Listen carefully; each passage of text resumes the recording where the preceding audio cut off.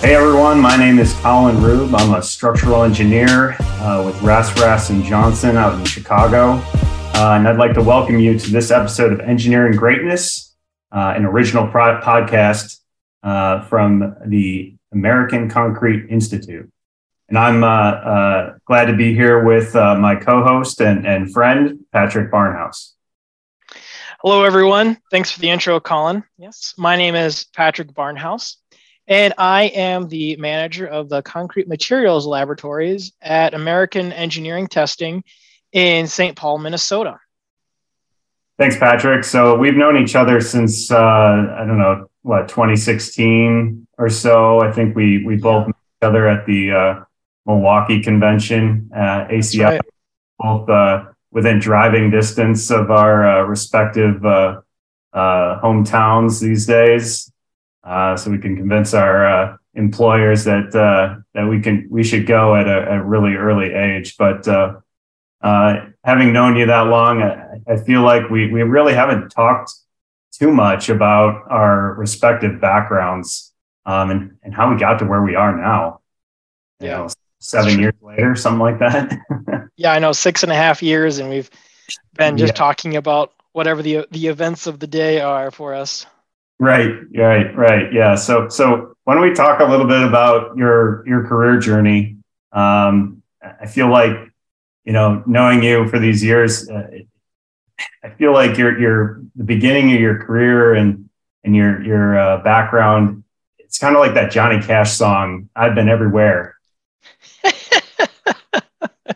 Yeah, well, I suppose to a certain degree. So, yeah, because I did my undergraduate down at Marquette University. That's over in Milwaukee, Wisconsin. And so I did my undergraduate there, and I did a co-op experience. So I was able to graduate with a year of work experience. So it just took 5 years instead of 4 years. And then I went out west to Colorado and did grad work out there. I started at the Colorado School of Mines in Golden, Colorado, but then ended up finishing out and getting my degree from the University of Colorado in Boulder. But then after I bounced around for a couple of places for schooling, I bounced back to the Midwest and kind of hit in between Wisconsin and Colorado and ended up in Minnesota at AET, American Engineering Testing. And I always just was kind of wanting to get something in the materials side of civil engineering. And so an opportunity to be involved with a testing and engineering consultancy was kind of a good fit for me. Yeah. Well, was there something, in your, early years that really, I guess, directed you towards materials specifically? I know in my experience, it's not like something that, is a thing in high school or anything like that. So. Yeah, well, originally I actually wanted to go into geotechnical engineering. In my undergrad, that was what really sparked my interest. I thought it was interesting to work with whatever materials you were given, like whatever in situ soils, that's just what you've got to deal with on a project. And that was interesting to me. And then whenever I got into grad school, I ended up having my interest more shifted towards the concrete, and just I had some personal things come up when it came to actually getting through the geotechnical curriculum. And then when I was looking at concrete as a possible shift, I realized, well, there's a lot of similarities to going with the geotechnical route, because I was looking at all these different constituent materials, but it was almost like taking geotechnical engineering, but I got to actually engineer my material rather than just deal with what I was given on a specific project. Yeah, and so they call geotechnical engineering what the dark science or dark magic. Yeah. And so it just was like, well, instead of just needing to make the most of it, I could actually take some of those similar principles, or, I still take natural materials and coarse and fine aggregates of rock and sand, but I can manipulate them and grade them and, blend them as needed into the concrete material. So, I've always been very much a materials minded person, but I know, Colin, you've been more on the structural side, the analysis side. Is that kind of where you started when you were an undergrad, or did you kind of have a pivot like me? Oh yeah. I definitely pivoted like you. I mean, not exactly the same, but going, back to high school, I was like the typical wannabe engineer, right? Played with Legos, in my early days. Loved to, go to the city. It was nice being, in suburban Chicago and being able to go out to the city and see the fantastic skyline all the time throughout my younger years. And then obviously just getting into math and science and knowing that was kind of my niche, and just experiencing that kind of thing. And then my dad, he was kind of passionate about architecture. So that was a little, kind of thing I got from him. And he actually works in the trades. And so I at an early age, I got that experience of construction and what that all kind of had to, in that feeling and that experience. But I think as I got further along in high school, and you may think about this too, from past years, but most of all was roller coasters. And a lot of engineers will say, "Oh yeah, I want to design and build roller coasters. That's my dream." And yeah, that I was one of those guys. Yeah. You fit the stereotype. Yeah, absolutely. Played the Roller Coaster Tycoon video game, and it was like, yeah, this is something that I can do. I'm going to be a Imagineer at Disney World, or I'm going to design, the tallest roller coasters for Cedar Point or whatever. And so my background going into college was, okay, I want to be an engineer. I want to design roller coasters, right? Yeah. I don't know what kind of engineer I need to be to do that. And I still don't know. I still don't know. You need to be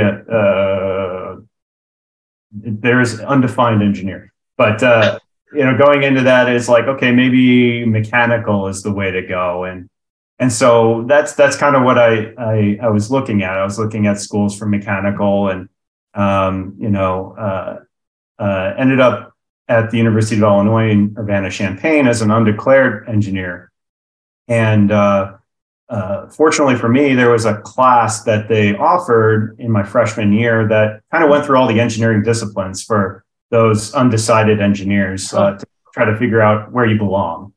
And, the first day was like environmental, I should I even go? And then like the second day was mechanical, and I'm like, all right, here we go. And after about 5 minutes, I'm like, no, this isn't for me. No way. Was it like the thermodynamics, or what aspect of it just didn't? Yeah, I'm like, what are heat pumps? Heat pumps. Oh, yeah. Yeah, no, thermodynamics. And I decided that I don't like things that move. I don't like things that move, Patrick. It's just, no. You're in the right field then. Yeah, yes. So civil came, and it's like, oh, statics. We like, sum of forces equals 0. Yes, that's where I belong.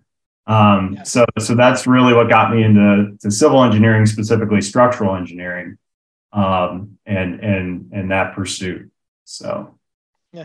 Well, interesting. You talked about even going back to high school, and that's really cool to hear, like, where those foundations came from for you. And, I talked about, by the time I got to college, I was set on engineering. But I'd had that pivot of geotech to right. Concrete materials. But back in high school, I actually originally thought I was going to become an airline pilot. There you go. I was actually really into aviation, and I actually had toured a school for the sake of going to their flight program. Oh, really? And yeah, I got to go out to the airfield and like see the different planes, and they were talking about how like after your first semester or the first year, you'd have your private pilot's license, and so you could like rent out their planes if you wanted to, and I was super captivated. And I still like aviation and airplanes and such, but then I got to talk to other people in the industry, and it was just like the work life balance was going to be very off kilter, like gone for 2 or 3 weeks at a time, and it's like missing every holiday. It was like I don't know about that. And then I had people tell me like, well, you're good at math and science. Do you want to do engineering? And I was like, oh, I guess I should think about that. But so, and that was what ended up pointing me back to engineering. But yeah, originally I was gonna be flying airplanes. Yeah, I can't say the same for that, but I guess if I could, I'd just ride roller coasters for a job. That'd be fun. Well, that would be a good one. So, I guess, so you got into engineering, you got into, concrete. So is that why you got into ACI then? That just, naturally led you to this organization? Were you involved in organizations during school that, like ACI student chapters or other student chapters that kind of led you in that direction? Yeah, so I actually wasn't really involved with ACI at a college level. My involvement today really opens my eyes to how much there is available for students. An undergraduate, I did the concrete canoe, but that's with ASCE instead of ACI. But then whenever I started here at AET, I was working in the concrete labs, and as an aspiring engineer and growing my career, my supervisor really encouraged me to get involved with ACI. And so it was a really big blessing to be able to have such a support from my manager from the get-go. Being close by at Milwaukee for my first ACI convention, because I started with my company in the fall of 2015. So spring of 2016 for the Milwaukee convention was my first opportunity to be at AET when ACI was happening. And so that was a good chance for me to really see what the wider world of concrete really was. I mean, it just opened my eyes to like the diversity of the discipline, because I feel like when you started out, like, what branch of engineering do you want? Okay, well, I want to do civil. And it's like, well, I want to do civil. So do you want to do transportation, materials, structural, environmental? And it's like, okay, well, I'm going to go into materials. Like, okay, well, right. Are you going to use steel? Or are you going to do concrete? Like, okay, well, I'm going to do concrete. And it's like, okay. Yeah. And it's like, and then now when you're in concrete, it's like, well, do you want to worry about mix design? Do you want to do structural analysis? Do are you doing paving? Or, what's your applications? And it's like, are you doing research? Are you doing fiber reinforcement? Are you doing traditional reinforcement? Is just like, we can really go down the rabbit hole, and ACI just let me see like all the different varieties and disciplines and subdisciplines within the field that we can get involved in, contribute to. Right. You really find your place in the society. Yeah, really find a niche within the industry. I mean, for you, Colin, did you get to start out at ACI right away in your career, or did it take a while? So no, it took me a while. I was a late bloomer in terms of, actually getting into the civil engineering courses and figuring out my way. But, I would say around junior year is when it started really ramping up. with the technical societies and getting involved from a technical standpoint. And my involvement, similar to you, I got involved through a peer in Concrete Canoe. And I mean, that organization really changed my whole life. I mean, I still have friends to this day that, you know, are going to be lifelong friends, you know, and just lifelong relationships that you know, really opened the door to in my future career and all the different pathways that I could take. And you know, it was just a great organization. It really met my needs. Like I wanted to get involved in the technical aspect, but being an Eagle Scout and being that outdoorsy guy and going to boundary waters, Nice. you know, up in Minnesota there in Canada and canoeing and having that background, it was a great fit, you know, of technical and recreational. And, you know, I got to participate both on the mixed design team and the construction team, and then even compete in competition and race. And that was one of the most exhilarating and wonderful experiences of my college career. You got to be in the team to help actually paddle and do the races. Yeah. I was I think it was the regional competition in 2000 and now I'm dating myself. It's okay. It's a safe space. 2012 probably 2012 and it was I think it was held, the Midwest region was held at Bradley University. I don't know if you were on the team at that point, but I know Marquette was in our region, and yeah, I got to paddle, and I was happy to get second place in the endurance race with my fellow colleague who got me into Concrete Canoe originally. So it was a really exhilarating experience, and yeah, I remember it to this day. And like I said, it opened all these doors and really let me see what else was out there besides structural engineering. Because originally I get into structural engineering, I want to design skyscrapers, I want to do this, I want to do that, right? But that's not what I do, and that's okay. I got into materials like you. I got into a laboratory course that I really enjoyed in undergrad, and you know, interfaced with a professor at the University of Illinois in the materials department, and you know, really got my foot in the door, right? And I love the class so much, I ended up teaching it in graduate school as I stayed at the University of Illinois to get my graduate degree. And you know, I enjoyed that so much. And I think teaching students something that you're very passionate about is also a very rewarding experience. I know we're in the industry, but we see that in terms of you know, our mentorship and other things like that.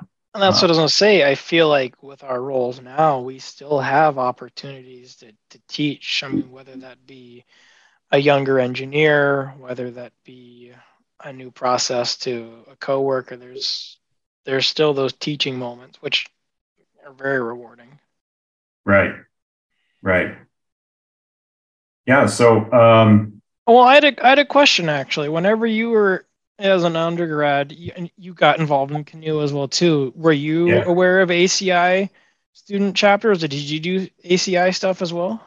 So I didn't get involved in the student chapter, but I knew people who were involved. Okay. With Concrete Canoe, there was a concrete connection. A lot of the graduate student advisors were involved in ACI. Sure. Like that. So I knew of it, but I didn't really get involved until industry. And when I went into the industry, I went into structural engineering, and I ended up being a structural consultant in the repair, restoration, forensics industry, and doing a lot of consulting. And and my niche is concrete repair. And so a lot of that has to do with understanding concrete as a material and how it degrades and things like that. And so I reached out to my professor, first or second year in the industry, and said, "Hey, I really enjoy, concrete repair, and I want to learn more about the mechanisms that concrete degrades. Sulfate attack, freeze thaw, corrosion, alkali silica reaction. All those degradation mechanisms that we run into on a day-to-day basis with our existing structures, and certainly I was running into in my industry." Because, well, the best thing you can do is take my class. And so I'm like, well, yeah, why not? Let's do it. So I actually went back to school just as an online student to take a class in degradation of materials, corrosion, and things like that, and really, buffed up my knowledge of all that information and all those mechanisms, so that I could apply that to my day-to-day job and really build upon, or build a foundation for really advancing in the industry. So I tell people, I recruit a lot these days, and I tell young kids and students, take as many classes as you can. If you have extra time, you're never going to get this chance again to learn all these things that 10 years down the road, you'll wish you took that wood class, or you wish you took that masonry class, or that concrete degradation class. Those unique classes that are offered, that are there, and that information is there, that once you get in the industry, as you know, like, time becomes non-existent. Precious. Yeah. Very precious. Yeah. Yes. So why don't we switch gears and talk a little bit about the industry now, and go into kind of our advancement in the industry. I know that you're a licensed engineer, professional engineer in a couple of different states, right? Tell me about that. Yeah. So, that process for me, it obviously took a few years once I graduated. My first licensure was in the state of Minnesota, where I live. And in the state of Minnesota, since I had a master's degree, I was required to have 1 year less of work experience under. Right. I think it's similar for Illinois. Yeah. And so that was nice to go and already have a leg up there. And then it was just a matter of gaining a variety of experiences as well too, in those 3 or 4 years that it was leading up to being eligible to sit for the PE exam.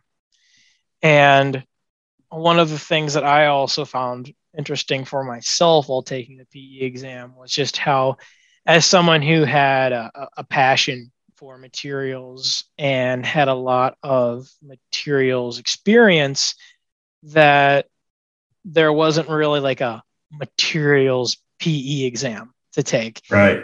It was, I could either look back at geotechnical, or I could look at structural, or there was transportation option. And so my graduate work was actually with structural engineering. And so I opted to go back for, I took the structural emphasis for the program. And that was, as I'm sure I would be preaching to the choir talking to you, just about the amount of studying and the practice exams. And I can look over at my bookshelf and see the bookshelf full of all the reference materials, and the tabbed books, and all the notes that it took to be able to take the exam. And then I took the exam in, it was October of 18 then.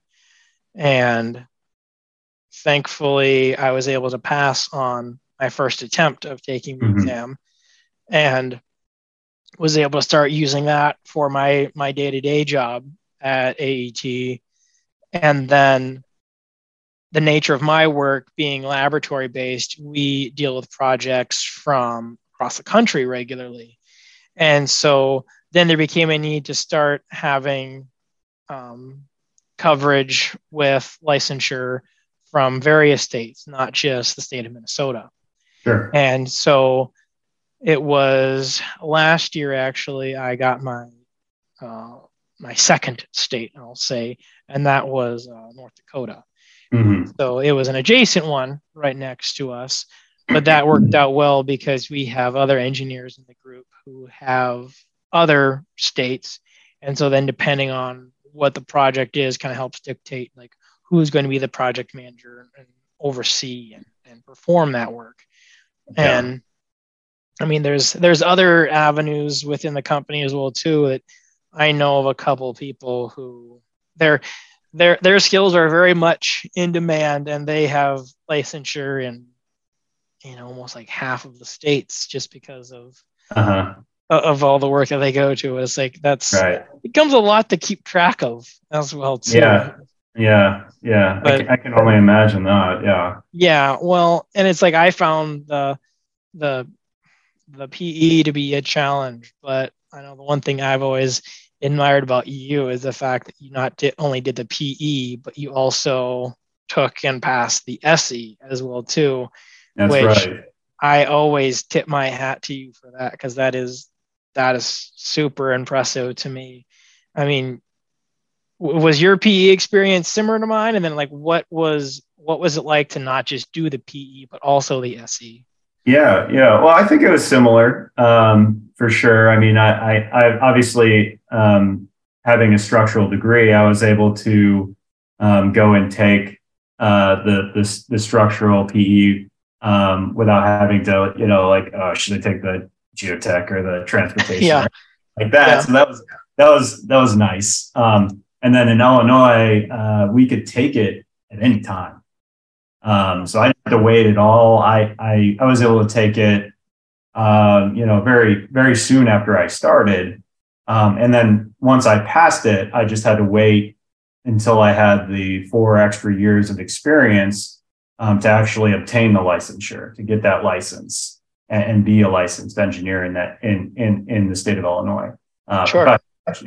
But in the state of Illinois, as I'm sure you know, for the work that I do in structural engineering and not just repair, but design, any kind of structural engineering, a PE is insufficient, and you require an SE, which is a California-based exam. It's a 2-day exam. I think 2 8-hour days.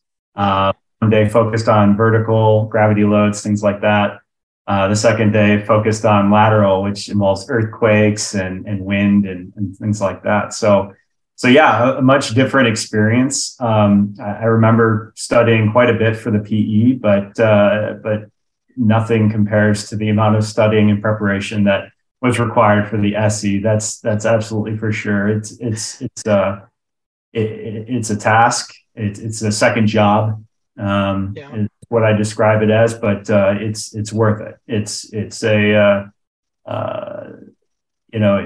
distinguishing characteristic that I'm very proud of, for sure, but very as humble. You should be. Yeah. And yeah, it was quite the experience for me. I know some people are lucky to take both exams and pass both of them on the first try, but the exam I feel has changed over the past several years. It's become more like 2 exams than one big exam, as your may have and your older colleagues or whatever would describe it as. And in my opinion, the exam is best taken in 2 parts. You focus on the vertical exam first, and then you focus on the lateral exam. And I made the mistake of not doing that the first time because, well, everybody else is doing both. I might as well, and getting peer pressure from people at the company who, oh yeah, I just took both of them at the same time. And I just remember the second day just being absolutely exhausted. Like, why am I here? What am I doing? And obviously the second day didn't go well for me. I passed the first day on the first try, which was great. But the second day, I needed to work on. I needed to focus more on that. And I think some of it has to do with the education in the Midwest, as I'm sure you know, doesn't really focus too much on earthquake. Right. In your, especially specifically when you were looking at your geotech, I don't know if you did much in terms of earthquake and lateral loads in that respect, but I know we had a few earthquake theoretical courses at University of Illinois that gave us a good background, but it wasn't heavy design or anything like that. It's very, very little material specific information. So, how does concrete behave in an earthquake and that kind of thing, right?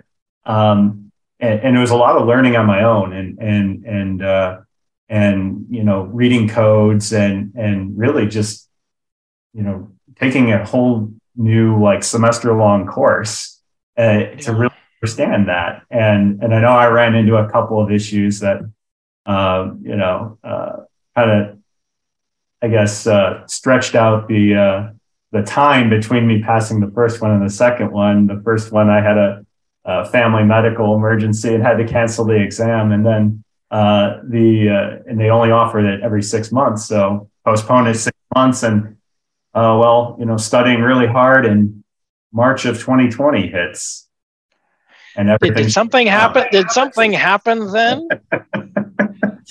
Everything down, obviously, and that included the examinations. So all the examinations were canceled again. So I went a full year without taking the exam, and finally got to take it in October of 2020, mask and all. Best part about that is I got my own desk, didn't have to share any space with anyone, got to spread all my books and all my resources out. You had nice room to spread everything out then. Yeah, that was what I needed. That was what I needed to pass, and now, I'm proud to have that licensure and be a practicing structural engineer. I know the first time, I don't know, I'm sure you've stamped some things, but that first time you take that stamp out and put your stamp on a repair drawing or a document. Yeah. It's a nerve-wracking experience. Yes, it is. It's like it's really that sense of ownership I felt whenever I put the stamp on it. It's like I'm looking at this, I am reading it, I approve it, I think that this is good and acceptable and safe for the use and for the public, and it's a humbling experience. Yeah, I know. I know the first time I stamped it, I did review every single word like 7 times before I was comfortable. But the biggest thing I take away from that is like some young engineers will talk to me about the idea of imposter syndrome. I don't know if you've experienced that, but you find yourself in such a high level technical position, and your billing rates are super high, and you're providing this professional opinion to your clients and things like that, and you just find yourself overwhelmed sometimes. And I think once I put that first stamp on the drawing, that pretty much eliminated the imposter syndrome. It was like, yes, I belong. I'm a structural engineer. This is my career. This is where I'm supposed to be. That's really cool. I like that a lot. It's amazing how like that was able to do that for you. Yeah. Wow. Yeah, for sure. I mean, so you got all of your technical chops, obviously, and well earned. And what have you been up to lately? What's been more of your day to day these days? Yeah, I mean, I kind of have transitioned a little bit here from more of a technical structural engineer doing, punching out calcs, doing a lot of site visits to more of a project manager, really juggling a lot of projects at a time and working with a lot of younger engineers and older engineers too, and delegating a lot of work and kind of just, managing all the different projects that we have to work on at my company. In terms of, my company and how it differs from like the traditional structural engineer design world. I know a lot of structural engineers that I know from school and colleagues and networking, and even at ACI. In the design world, you could work on one project for 3 years and nothing else. In my world, I think, just yesterday, I probably put in about 14 different entries to my timesheet. Yeah.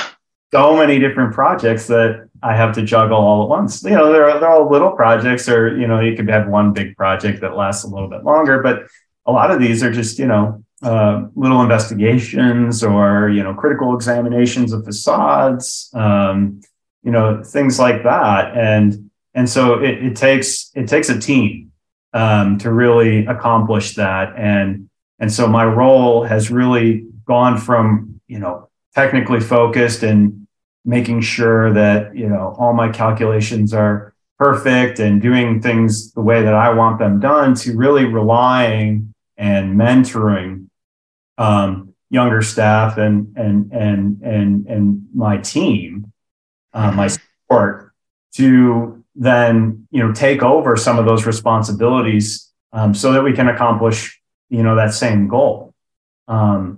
I think maybe you probably can speak to a similar situation in your experience now as a manager of the concrete lab. Right. And so when I started at AT, I was engineer 1. After I got my PE, I was engineer 2. And then my supervisor had retired, and then I was promoted to manager of the concrete materials laboratories, which is, it was a career move that I had always kind of thought about as a possibility, but having it kind of dropped in my lap a couple years earlier than I had expected was exciting and daunting all at once. I think that I really resonate with a lot of what you had mentioned, Colin, about being able to step back from doing the work yourself to mentoring and developing those skills in now my employees. Mm-hmm. And there's a really high level of trust that you need to be able to exert with everybody, because I know I can be someone who's very much likes to be in control. Right. And I can be like, I know if I do it, I can do it with my methods and take care of things. But I'm only one person, whereas the whole department is 16 people. And, you said it takes a team, and being able to trust team members and develop team members. That's how we're able to do great things and to do more things and to do things well. Right. But yeah, it's been really interesting. It's been exciting, and it's been challenging to find that balance between the project management work and then the people management work, because there's always priorities and there's demands every day for both of those things. And so it's making sure that both sides of the coin are taken care of appropriately each day or each week as needed. Yeah. Yeah, totally. Yeah. And I think it really reflects on the manager themselves, if they're able to change in order to, be that way. So I love what you said, in that, you always wanted, it works your way. You're kind of, set in stone. This is what we should do. But if you don't allow your mentees or your employees in your case to explore other options, you're never going to know what the benefits are there. And it may be more efficient and more beneficial for them to do a different way, right? So it's not about micromanaging and things like that. It's about trusting your team. And I totally agree with everything you said there. And it's letting people realize their potential as well too. Yeah. And trusting in their potential and recognizing that potential and believing in it. And it's just a cultivating of it all, which is a whole nother way of thinking than just project management. I have one more question specifically for you. Some advice for me. Okay. I'll brace myself. Yes. In terms of your work-life balance, tell me how that changes when you start a family. Because, I'll be starting a family here pretty soon. And yes. I'm really interested in what that all entails. Yeah, well, first, a massive congratulations to you, Colin. I know that. Oh, thank you. Yeah, that's very exciting for you and for your family. Whenever you enter in small children to the picture, I think flexibility becomes the name of the game. That's what I've been, again, very blessed to be able to have that in my early career with my previous supervisor, is being able to have the flexibility. And it's like, sometimes you've got to drop kids off at daycare, or sometimes you got to pick them up early, and then it ends up being a little bit of a later night balance. But I think it's always been a communication and a setting of expectations, not just with clients, but with colleagues as well too. Mm-hmm. And just to be able to work and to get the work done, but to recognize that you're also a person as well too, and a person who's taking care of little persons. Yes. As well, which is rewarding and tiring and exciting. So yes, very exciting. It's going to be. Appreciate that advice. Yeah, flexibility is the name of the game, and I know that you're gonna do great. It's gonna be. Thanks. Yeah, and we'll have to come back again and talk about being, engineers and parents or something like that. Yeah, something like that. No, that would be exciting too. But well, thank you for that question, Colin. And I just wanted to. Oh yeah, well, of course, it's been great getting to spend some time together and chatting and for sure learning outside of convention, right? Yeah, exactly, and learning a little bit more about you, and hopefully you getting to learn a little bit more about me. And I just want to thank everybody listening in and watching for joining us today. And on behalf of myself and my co-host Colin Rueb, I hope you have a great rest of your day, and be sure to join us next time on Engineering Greatness, an original podcast from the American Concrete Institute. Thanks, Bye-bye.